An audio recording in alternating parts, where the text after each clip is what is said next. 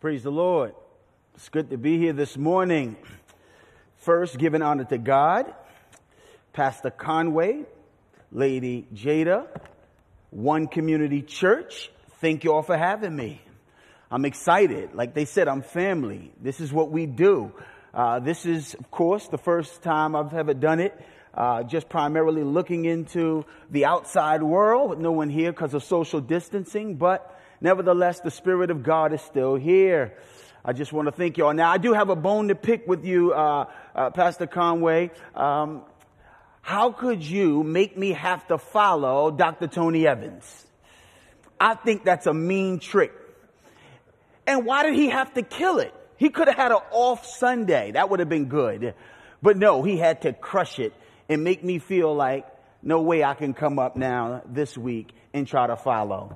But nah, in all honesty, praise the Lord. Again, I'm just thankful because this partnership, this friendship, this relationship continues to grow and continues to humble me. So thank you for just what y'all do. And again, One Community all over. And those who are tuning in, this is a family affair. And so thank you for receiving the word of God through a vessel like me. So what I want to do is I want to turn to the Lord in prayer and ask for help. Join me. Gracious God and Father, in the name of your beloved Son, by the power and the access granted by your Spirit, help. Help right now. Help the preacher, help the listener. In Jesus' name, amen. My first song that I ever published was called Heaven's Mentality. It went, feel the vibe of a new way of thought. We fall short, but the Lord God gave child support. Caught up in the rapture of love. A whole family that's been bought by the blood. And a new mindset is what God gives them. Brand new rules and new tools for the living on this earth, encased in a dirt prison. New talk with the cross sought as the wisdom. I stopped wishing for the old time religion. Now I'm drawn to the bread of life like a pigeon. The risen son, he's the reality. So make way for heaven's mentality. I got it. Yeah, I want it. Yeah, I need it. Yeah, I'm on it. Yeah, I like this. It's the hypest. It's the brand new mind of the righteous. I got it. I want it. I need it. I'm on it. I like this. It's the hypest. It's the brand new mind of the righteous. That was one of my first songs and the first one I ever published. And I thought about that as we approach today's text. We're going back to the basics, I was told, and there's nothing more basic than the twin responsibilities of the Christian, God and neighbor as self, or the heavenly and the earthly. In fact, when these two are not rightly kept together, they often result in people criticizing the church.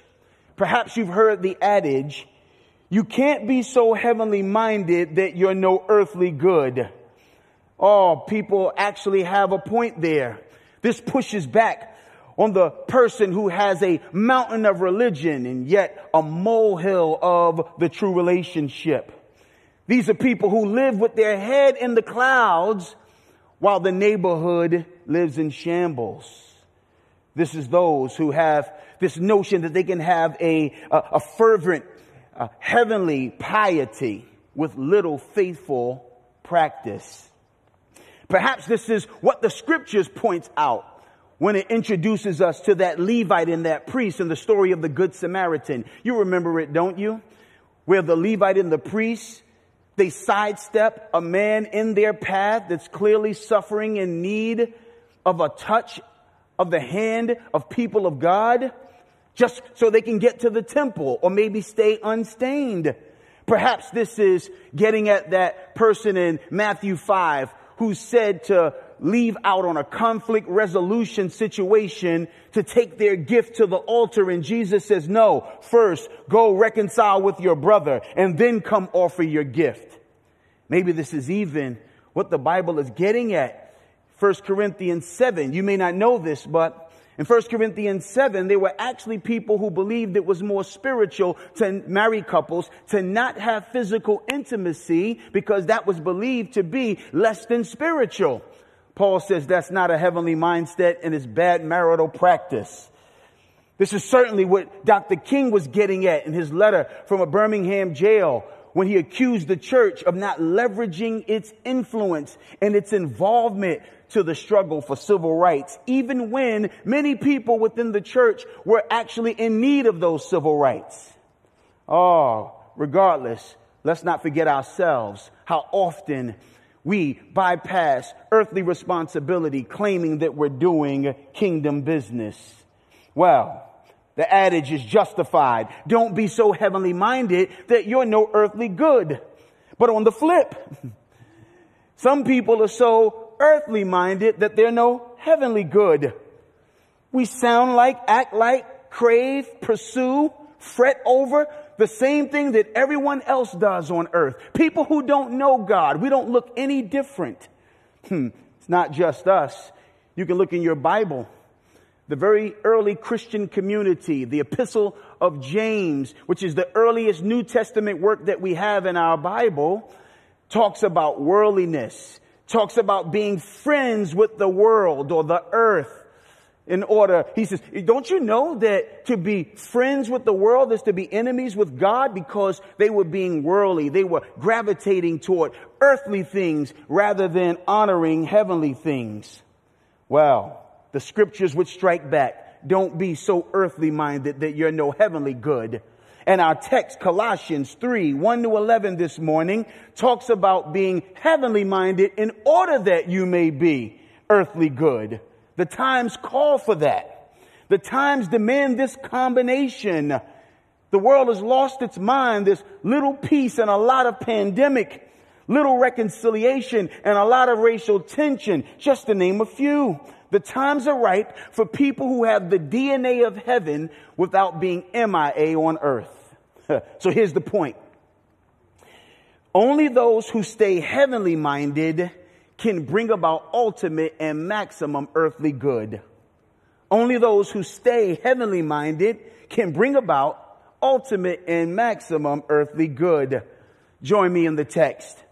Starts out making the point that the heavenly minded have a Christian identity marked by a Christ priority. Note verse 1. If then you have been raised with Christ, seek the things that are above where Christ is seated at the right hand of God. If then you have been raised with Christ. Paul begins with an assumption that he's talking to Christians, show enough Christians, not just church folk, not just religious people, but Christians. And the way he makes that clear is he says the true definition of a Christian is one who has been crucified with Christ, born anew, raised with Christ. 4 times in this verse, it mentions Christ. He is the center of attention of this text. And all who relate to him, especially when they're joined to him, are called Christians. There's a lot of baggage with that word Christian. So a lot of people like to come up with other cool ways to say they belong to Jesus. But the scriptures talks about believers being Christians because we're more than just imitators or followers. We've been joined to him in Christ. Everything you are, everything you have if you're a Christian is now connected to and owed to Jesus the Christ.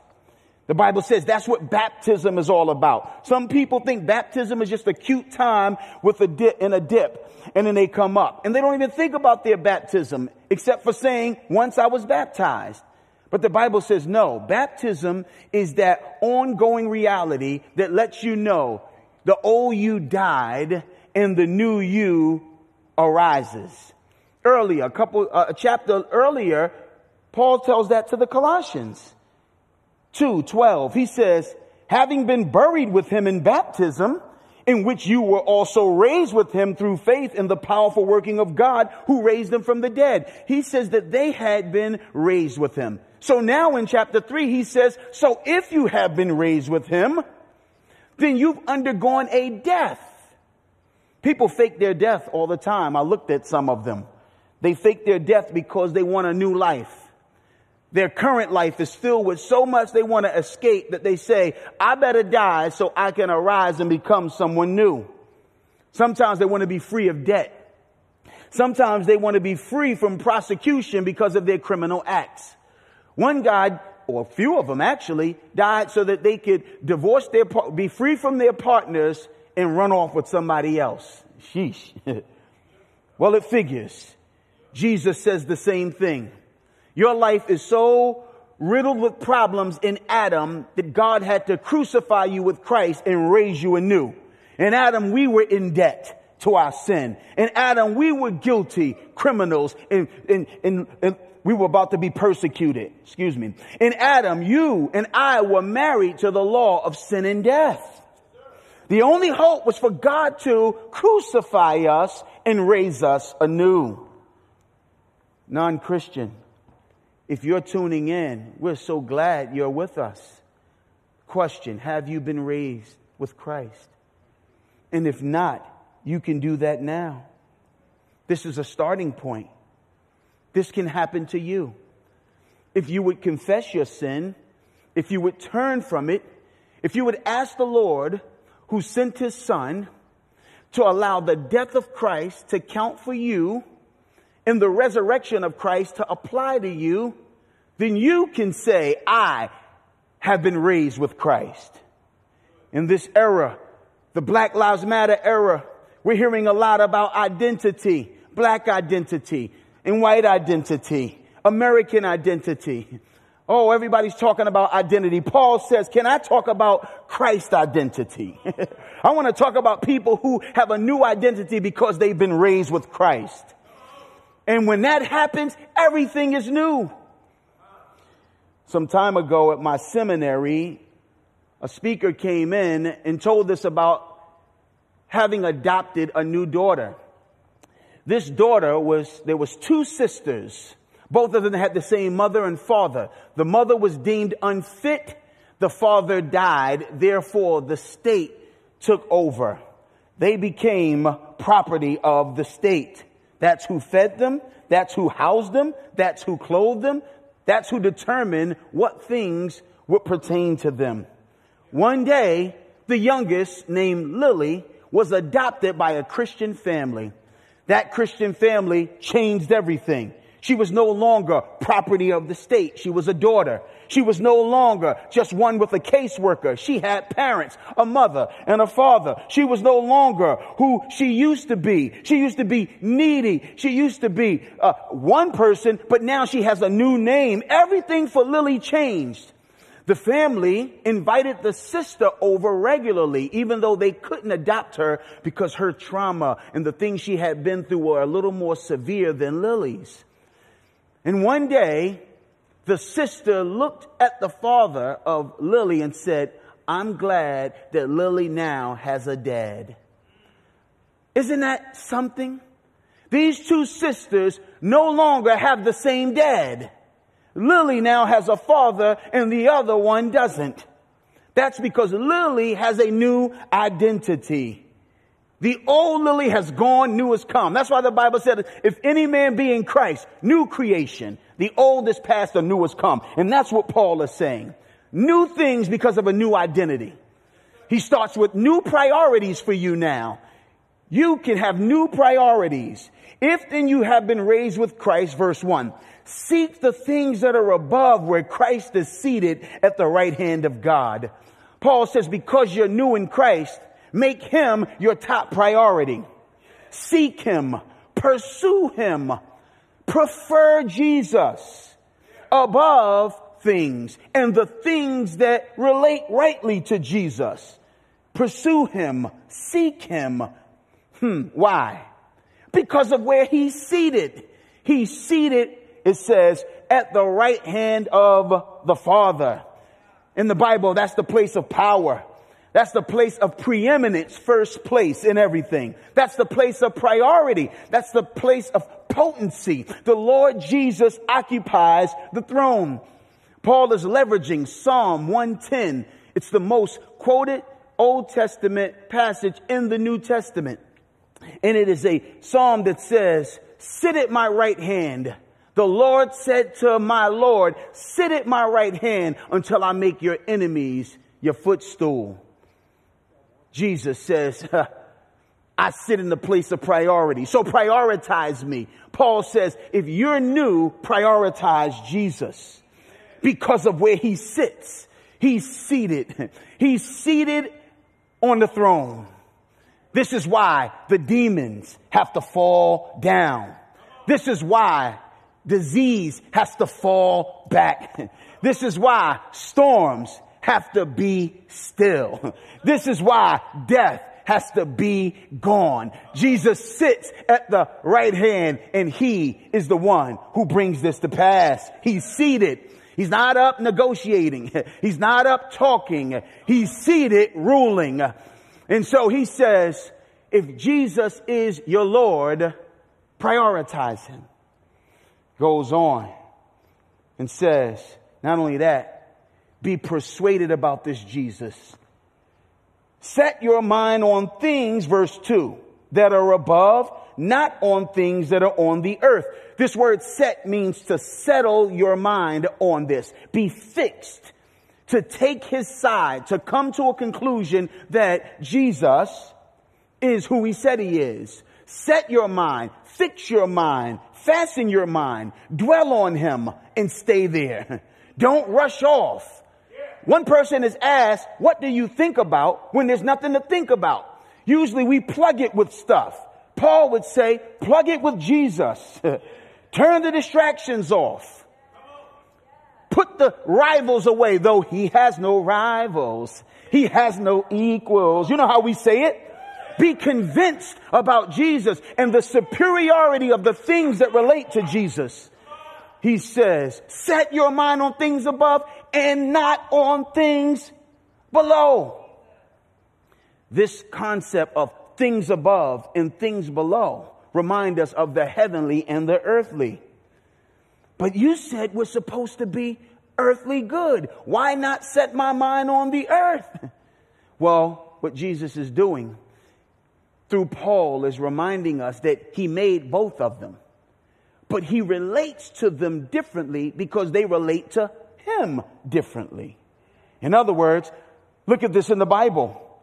Jesus made both heaven and earth, seen and unseen, up and down. Genesis 1, John 1, Colossians 1. Read it when you get time. It talks about Jesus making everything. Then it says that Jesus identifies with the above. Listen to what he told Nicodemus in John. You are from below. This is the Pharisees. You are from below. I am from above. You are of this world. I am not of this world. He told Nicodemus, he who comes from above is above all. He who is of the earth belongs to the earth and speaks in an earthly way. You see, Jesus says, I represent the up, the above things. You seem to be preoccupied with the below things. Sometimes the earth is just neutral. He told Nicodemus, if I told you earthly things, regular stuff, and you do not believe, how can you believe if I tell you heavenly things, spiritual things, Jesus-centered things? Sometimes earth is a way to talk about that which is hostile. Like when the ground is cursed and it becomes the stage of fallen creation in Genesis 3. Or in Psalm 14, where the psalmist basically says, God looked down to see among the children of man. God looked down to see among the children of man if there were any who understand, any who seek God. And he determined, no, not one. The earth is the place that fails to recognize the supremacy and the centrality of the Lord Jesus. So he says, but for my people, those who have been raised, I am your priority. And let this be your persuasion. Everything has its place, but some things are better than others in Jesus' world. There's a caution that a Christian historian, Mark Knoll, gives us. He said, I was brought up in a Christian environment where God had to be given preeminence and nothing else was allowed to be important. But I've broken through to the place where I recognize because God exists, Everything has significance. And this is why the Bible does not dismiss earth. It only puts it in right perspective. What does it profit for a man to gain the world and lose his soul? This is the same Jesus who said, use money to make friends who will welcome you in eternal dwellings. How about 1 Timothy 4? I'm on Weight Watchers right now because I saw the benefits it gave my wife. And so I said, for a month, let me try it. And I'm reminded that Timothy was told by Paul, bodily training is of some value, but godliness is valuable in every way, for it has promise in this life and the life to come. So Jesus says, be preoccupied with things that have promise, not only in this life, but for the life to come. This is why he told the rich man, if you know your Bibles, he said, you have a lot of stuff, but your soul is required of you. This is what's going to happen to people who are not rich toward God. Oh, we're talking about set your mind on things above things, not on things below, things that exclude Jesus, that leave him out. Why? Because of where he's seated. He is in the place of priority. Let this be your persuasion. The heavenly minded have this Christian identity and Christ as their priority. Oh, but they also have a glorious destiny in spite of or despite the fact they often have external humility. The church doesn't look all that impressive often. The church doesn't seem to be the people who have it going on often, but they have a glorious destiny. Look at verse 3-4. For you have died and your life is hidden with Christ in God. When Christ, who is your life, appears, then you also will appear with him in glory. What he says is, you've died and you're hidden. Christ being center stage, Christ being the priority, means that you are not and I am not, and we lose. But that's all right. The Bible explains it this way, because you're hidden in Christ. He is your life. You are hidden in Christ. And when he appears, then you will appear with him in glory. This hiddenness is a Christian truth. But remember, the hiddenness, the humility, the earthen vessel that we have, that is what people see, houses a treasure that people don't see. The Lord Jesus himself adopted a hiddenness when he walked the earth. Remember that when the Lord Jesus was here, he veiled his glory. He hid his glory from people. He tucked it inside of some regularness. He looked like a normal baby when he came out. We saw him looking like an underprivileged toddler when he was in a manger around 2-ish. He looked like an average teenager when he was 12 and went to the temple. He looked like an average or a common carpenter. I'm sure, though the text doesn't give us those years, he grew up and looked like a regular rabbi. Eventually, he looked like a guilty criminal on the cross. And yet we know that that hiddenness was just the precursor to a glory that was to come. Because 3 days later, after they put his common corpse into the body, into the grave, he got up with all power and with glory.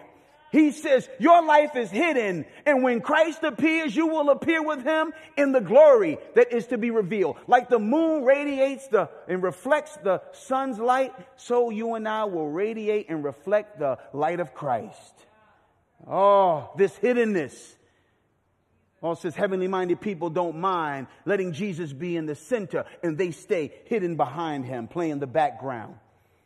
You know, every now and then you may have a job where you have to wear a uniform. Most people don't like the uniforms of their jobs. They like their clothes better. They want to go to work and look fly. They get their hair done. They don't want to cover it. So they go in. But in a uniform, who you are is tucked behind the company name and their purposes. Regardless of what you want to wear, you wear their uniform because it's about them when you go to work. You got your hair done, they say, but you're working around food, put this net on and throw this cap on. Okay, you say, I look stupid. They say, that's all right. We're showing us off, not you. That's exactly what we're saying as Christians. Jesus is showing himself off, not us. You're hid. Where'd you go? Oh, I'm tucked behind his aims. Where'd you go? I'm tucked behind his purposes. Where'd you go? I'm tucked behind his glory. Where'd you go? I'm tucked behind and eclipsed by his renown. Heavenly minded people, let Jesus be in the front and they stay hidden, knowing that glory cometh. Some of the preachers say money cometh. Somebody say money cometh. Paul says glory cometh when Jesus appears. But there's a reason why he does this. Not just for his glory, but for our good. It's in this hiddenness that he shapes us and makes us to be like the Christ we've been called. He makes us look like our identity. When Christ, who is your life, appears, you will appear with him in glory. This is what we call sanctification. You know that big church word, that Bible word, sanctification. Becoming like what God has called you. Let me let Reverend Parrish, a 19th century colored Baptist, who said it this way. With the whole Bible before us, we can say that the doctrine of sanctification is setting apart to a holy service, a progressive conformity to the image of Christ, a carrying on of what regeneration begins. The 11 disciples needed a clearer apprehension of Christ and the truth and a holier character. There was holiness in the heart, a supernatural production affected by regeneration. But this holiness was in its beginning. For the fuller development of this holiness, the master prayed, John 17:17. Holiness was to fill the hearts of the disciples, mortify the deeds, that means kill the deeds of the flesh, strengthening and developing the new nature, subduing and deadening the old man and his deeds. Parrish is right. Parrish is right. This is what hiddenness with Christ and the sanctifying grace of God does for his people. And so, heavenly minded people have a Christian identity, Christ priority. They don't mind Jesus being the center of attention. They keep their mind fixed there. They keep their pursuits aimed there. Let that be you and I today. But what about the earthly good? What about the earthly good? Well, 5-11 deals with how that heavenly mindset ought to make us act on the earth. The earthly good are committed to personal purity and God-ordained harmony. I would say unity, but unity is us being together. Harmony is us getting along when we're together. Watch this. First, personal purity, addressing the inner person's sins. Put to death, therefore, what is earthly in you. Sexual immorality, impurity, passion, evil desire, and covetousness, which is idolatry. Let Reverend Parrish speak again. Make your faith in Christ real in yourself. Let holiness within be seen as holiness without. Isn't that good, the way the Bible always tells you deal with you before you go out there and try to deal with others? Isn't this sobering to know that before we complain about the system or the society, that we have to complain about self? Isn't it good to know that the Bible tells us first base is putting to death the deeds of your own sin? There's enough in us to mess a perfect world up. He says, how about the sexual immorality? Unlawful and unsanctioned acts sexually. He goes straight for one of the chief manifestations of us being Lord of ourselves, doing what we want with our body, often which leads us to immorality, unlawful, unsanctioned sexual activity. Under the lordship of Christ, sex is good. However, when we want to be Lord, we take it and we do it our way. Outside of the lordship context, sex is not good, it's immorality. And in Paul's day, he said, their God is their belly, and we fill up. How about impurity? He goes on to tell you that that fruit is from a root. Impurity is the uncleanliness, the moral taint, the stuff that leads to the sexual immorality. Next, passion. That's the emotional longing for it. I want it, so I go after the context. Then the context leads to the deed. How about evildoer? That's evil desires. That's the pulls, the tugs that take us away from God's design to do something else. And covetousness, that's us wanting more than God has allotted. God says, I gave you a wife. Why are you going after that one? God says, I gave you money. Why are you stealing that one? God says, I gave you, but you want more. He told that to King David. He says, I gave you all, and if you needed more, I had it. Why would you do what you did with Bathsheba? Paul says, put these things to death. Because this is idolatry. You wanting to be Lord when we already said he's at the right hand. Lesson 1. Do the earth good by first keeping you in check. Immorality, keep your appetites in check. Impurity, keep your diet, what you listen to, what you see, in check. Passions, keep your emotions in check. Emotions off the handle will get you in trouble.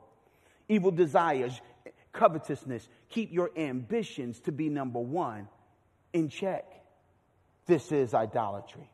Why? Because you know how God feels about it and what he plans to do about it. Verse 6, on account of these, the wrath of God is coming. Plus, this is not like you. You're new, remember? In these you too once walked when you were living in them. Oh, the Bible is so complete. You're new, so act like it. Put to death the things that are inconsistent with your newness. Imagine Lily. Imagine if Lily still lived like she lived when she was with the state. She used to have no money, so she stole. Now she has a bank account. Just write a check. She didn't have a home. She went to where the state provided her. Now she goes home with her own key, goes up in her bed.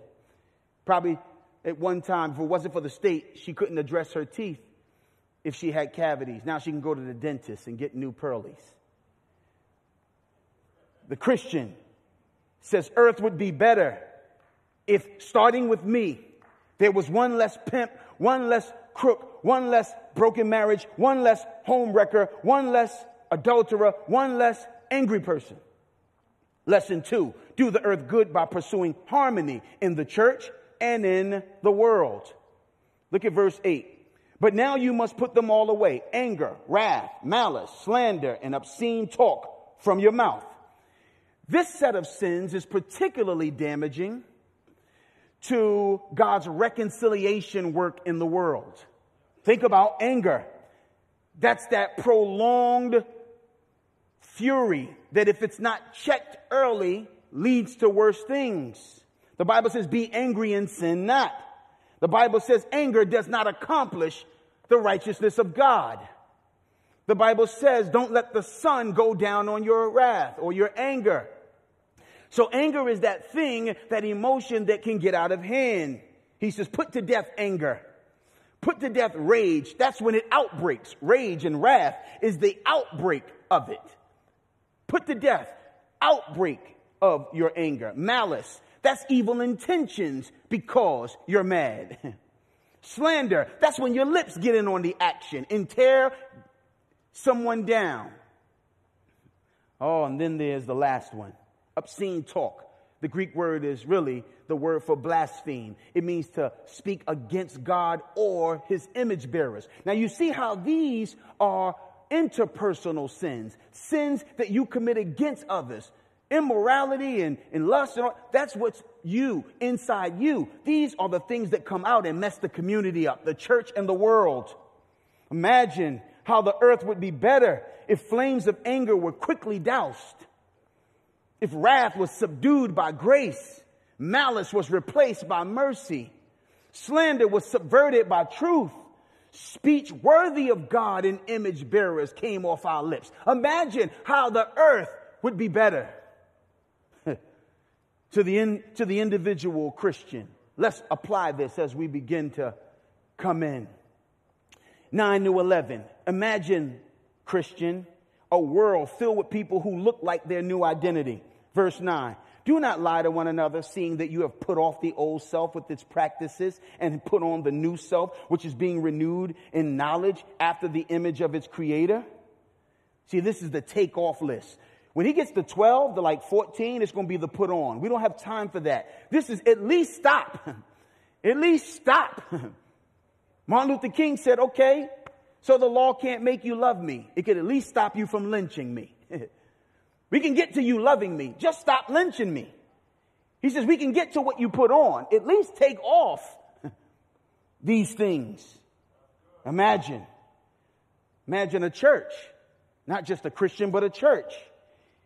Verse 11, here there is not Jew, Greek and Jew, circumcised and uncircumcised, barbarian, Scythian, free, slave, but Christ is all in all. It's in the church, not in society, though we're striving to try to help society get a little taste.